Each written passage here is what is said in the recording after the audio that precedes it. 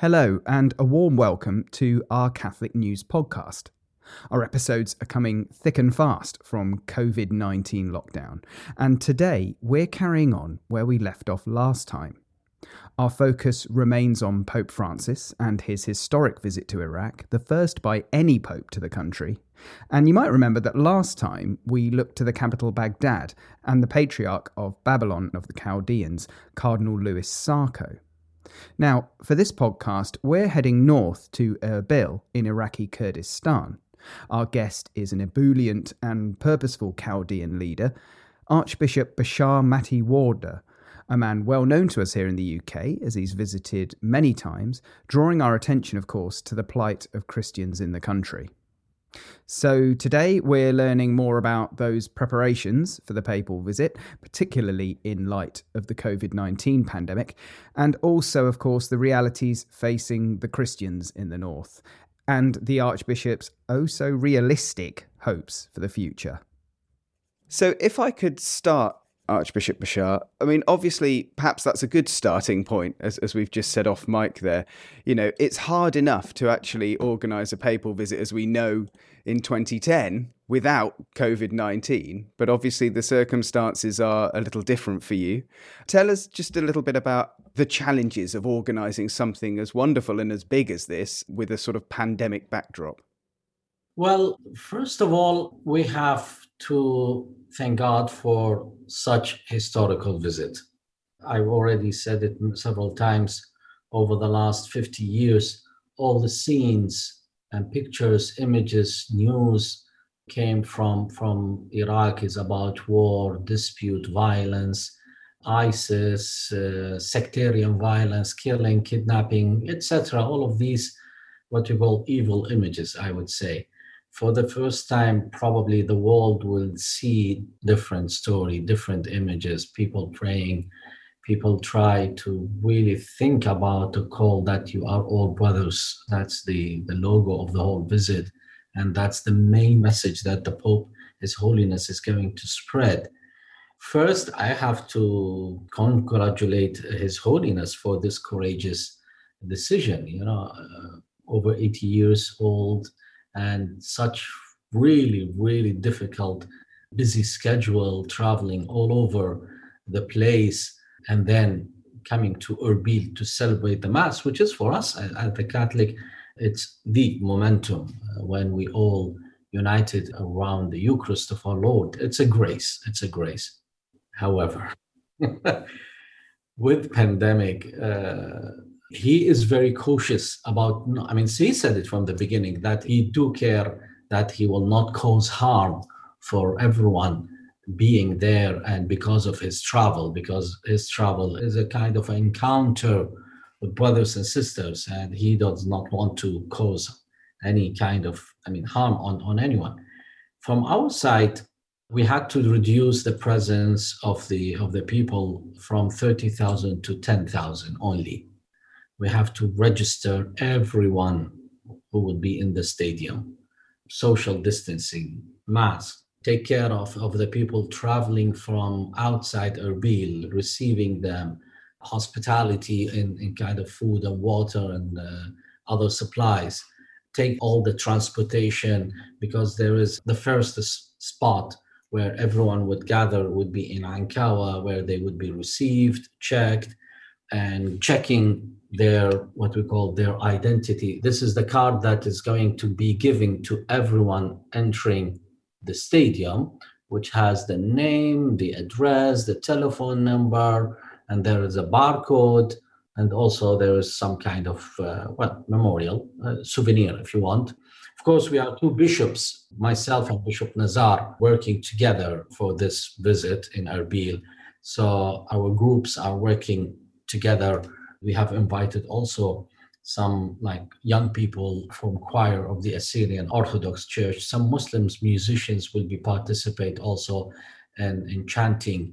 I would say the biggest challenge is the logistic, to maintain a healthy encounter, a healthy celebration. The government have put all their efforts, the government of Kurdistan here in Erbil, the president, the prime minister, they made it very, very easy for us.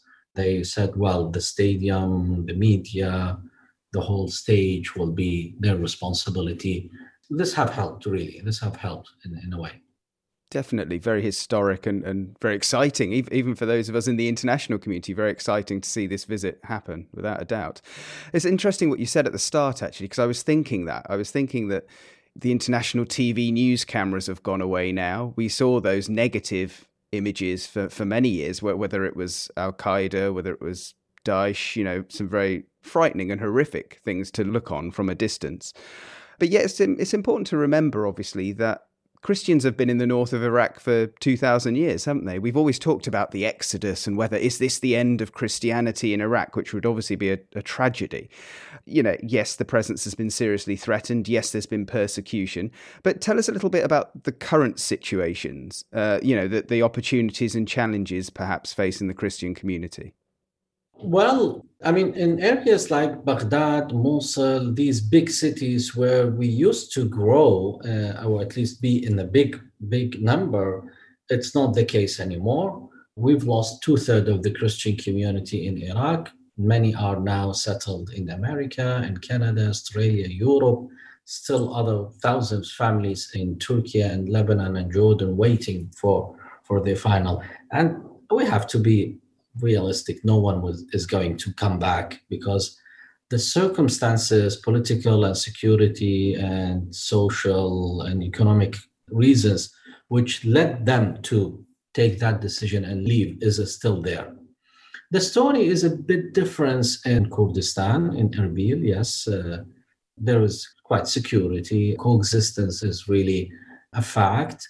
The government is encouraging us really in a way that to thrive. We have, for example, speaking of my diocese, we have 4 schools, we have a university, a hospital.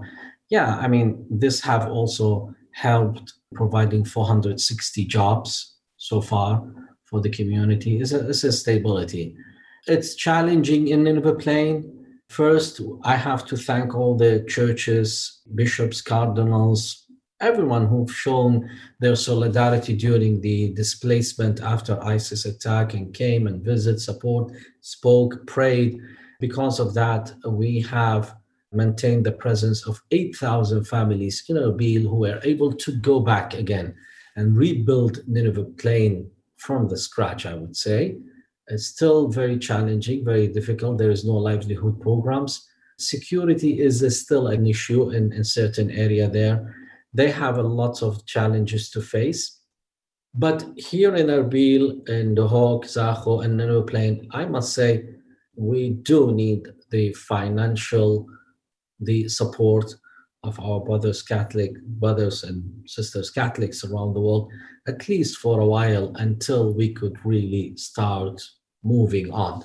The whole economy is a shaky economy, and this might affect, because some families would think, okay, we could go to Jordan and Lebanon and live with the same uncertainty, economical and social uncertainty for a while, and then move on to final destination like America and Australia and start over. Of course, there are also challenges there, I must say. When it comes to second and third generation, the whole story is different. However, if we could really focus on the people left here in Iraq with a clear vision of, yes, we are a missionary church now, and we should live up to this responsibility. The nature or the identity of our schools should be always directed towards this mission presence, the identity of our university, the identity of our hospital. For example, we've opened Mariamana Private Hospital. Of course, it's a hospital, so all qualified medical staff being welcomed, Christian, Muslims, whoever comes. But you could tell the presence of the Muslims there have changed. Yes, there is a picture, the icon of Our Lady, Mother Perpetual Help, everywhere in that. There is the statues of Our Lady there in the heart of the hospital. There, for the first time in Iraq, there is a chapel and there is a mosque, one beside the other. Because when they told me, how comes? I said, well, I don't like Muslims to pray in corridors or in disrespected place. It's a prayer. How comes? No, you need a suitable place, a nice place to pray. This is a prayer to God. And you can't imagine how much they appreciate this. And you could tell from the presence of the Muslims, doctors and staff is different. We haven't spoke or preached anything, just the presence, just being there with respect to their beliefs and I will tell you, they've changed. Some of them really changed in a way. The same thing we try to implement in our schools and in our hospitals and our university, but we need time. If you tell me how long you want the help to continue, I would say 5 years, maximum 6 years. But we have to encourage other churches outside Erbil to at least have their own initiatives. It does not have to be copy-paste. No. Each diocese has a different story. Each diocese has a different neighboring communities. I think we could approach, for example, in Al-Qosh, we have a good opportunity to reach out to the Yazidis who were also suffering. Also, they suffered lack of international support. That's one. So we could help them as a Christians in bridging. We have received over 20 students on scholarship base in our university, Yazidi students. I think there is a possibility to enlarge this number and help them to help themselves. I mean, for me, always tell people, try to be leaders who are needed. Please do not work as charity to raise needy people. No, needy people, it's not a good aim for any kind of educational, charitable project, whatever. So I think we have a unique opportunity. But unfortunately, I would say money is needed. It would be well planned in a way that self-sustaining programs where we will be able to help others later on, even financially. That's the aim. It's not just having the 2 fish and 5 bread loaves. No. It's how really to take it with gratitude and share it and also store some for future. It's lovely to hear you talk that way, because I know there have been many challenges over the years. You know, you can't help but see those challenges, and you've been very clear in your leadership about that. And I read an interview actually with Aid to the Church in Need International, where you talked about that recurring cycle of violence in the Middle East that has occurred over 1400 years. Obviously, the Pope, Pontifex, bridge builder, you're talking wonderfully about spaces for Muslims to pray in a solemn and reasonable way, not in corridors. And I think that's a really good bridge building example. Wonderful. So do you think that the Pope's visit can be a path to a prolonged period of peaceful coexistence? It will raise a lot of questions and thoughts. Some will be negative. Probably some hard-line Muslims will not like it. But I would say others, hopefully majority of them would like it, would listen, would start digging deep in the history to find out who are those Christians. Are they infidels, as we have always heard? Or, oh no, what's their contribution? Yeah, that's the long-term benefits of the visit. It's not going to help the Christians materially or directly, because we are really in a very corrupted political and so economical system. No doubt about that. He will hear nice words, as they do tell us, you are the important, you are the flower in the garden of Iraq, you are this and you are that. This is all there. But when it comes to day-to-day issues, no. I mean, it's a different story. But I think it would raise some thoughts about the history of Christianity, the presence, the peaceful coexistence, and their contribution. These issues sometimes being neglected, forgotten. He would speak directly. He's chosen this verse, you all are brothers. It's not for Christians, but for the whole Iraq. It's needed, I could tell you, today more than any day before. Well, a historic first papal visit to Iraq. I think good for the wider Middle East, I would have to say. Also, our Christians, our Catholic community here in England and Wales. Many of our bishops have been to Iraq over the years, particularly to the north. Cardinal Nichols is always watching on with interest and prayers for the work going on out there. Well, I'm sorry for Liverpool. I mean, it was a disaster. I can't. No. Anyway. I'm sure he felt that keenly as well. I couldn't write to him, I mean, whenever they win, I will write. Usually I send him but this time I said, no, it's better to keep him absorbed this momentum. Anyway. That proves how well you know him, for sure. Yeah. Something very close to his heart. But this is close to his heart, of course, all of us looking on. I just wanted to ask you, we're moved by the church's work, particularly when we look at the church serving wider society. Despite everything that's happened to Christians and minorities in Iraq, the church serves and does those wonderful things that you've highlighted for us. But it's always a difficult one, isn't it, in terms of practical help that you can get and spiritual help from our community in England and Wales. But give us a few pointers. What can we do for you? I would say specifically, for example, if the community in England and Wales will say, Bishop, we will adopt 100 students at the university, and please choose from the variety of the Iraqi community, Christian, Muslim, Yazidi, or Shabak, please don't make it just for Christians. Probably you could give half of this scholarships to Christians from Mosul and Nineveh Plain. Each scholarship would cost only $2,500. I don't know how much in pounds a year, and for 4 years, for example.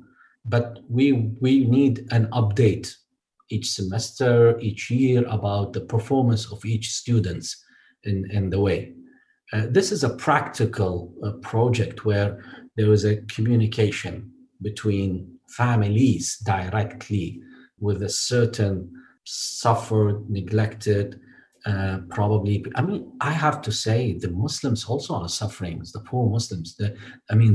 So many poor families. I mean, lots of students are leaving the schools. Lots of students, they cannot make it in a way. This kind of I think project, 100 scholarships, 150 scholarships. It's obvious, directed face to face with Zoom, for example. We could encourage this kind of communication between the students and the families. This would be one. We have Iraqi Christian in Need, for example, there in London with Joe Bahoshi and Suha Rassam have started to work with our hospital. They are sending 5,000, 10,000 to treat the poor and needy. I mean, to give you an example, during the month of August, September, October, November, we have the highest rate of people being caught with COVID-19. The church provided all the medicine and oxygen to all the people while they're at home. We formed a committee of 7 doctors on consultation on phone. We were following with each cases. And that's because we've had some help coming, and people start, even those who've been affected by the virus, giving money. Please, this is for someone else. I would say projects like this would be quite not just practical, but it would have a future effect. When someone would study at the university and learn through a year that there were families caring about him and not just praying for him, but really caring financially for him, this would really help. There is also way of helping the evangelization of the church by catechism. We have programs in all dioceses, for example. With the Knights of Columbus, in America, we established a program 2 years ago, and it was implemented this year, where a parish would adopt another parish here in Iraq for 3 years to help them paying for catechism, youth activities, and some poor and needy people. So each parish would collect an amount of 2,000, 5,000, whatever, it depends, and help that family, help this parish. And this parish will have to respond back with pictures, news, and letters, and exchange communications to show the solidarity on the ground. Yes, prayer is needed, but you have to give them something to eat in a way. I would tell you it's a challenging time for us. we believe in God. I mean, our faith, yes, if you tell me, speaking as, someone who's there, is there a future? I would say, given these circumstances, I would say, no, there is no future. Sooner or later, the majority of the Christians who are abroad will invite, family union within these programs will take that. But is this the end of it? No, because the final word is for God, and God who kept the Christianity alive for 2,000 years in Iraq with all of these difficulties and persecution right from the beginning, he will find his way. But of course, we have to think with him to help him find a way. He needs our help as well with that. Absolutely. It's really inspiring listening to you, although I can feel the realism. I know we have to be realistic with these things. There are the challenges, there are the difficulties that will be ongoing, and nobody wants to see, as is sort of human nature, and certainly the news cycles, as soon as something big happens, all the cameras turn up. As soon as that finishes, they all go away, and people are fairly quick to forget, aren't they, really? So I suppose I'd like to finish by asking you, what are your hopes? If you could dream big on this one, what would be a sort of good result at the end of the papal visit for the future of Christians in Iraq, but wider Iraq? Oh, I do believe that the Holy Father, when he comes, he would come at least with 150 cameras. At least 50 of them should be still interested for a year. 10 of them would continue. God asked Abraham for 10 people, and I'm sure we will find around the world 10 cameras and microphones and pens to keep writing, keep shouting. And be sure, don't worry, I will keep shouting, whatever.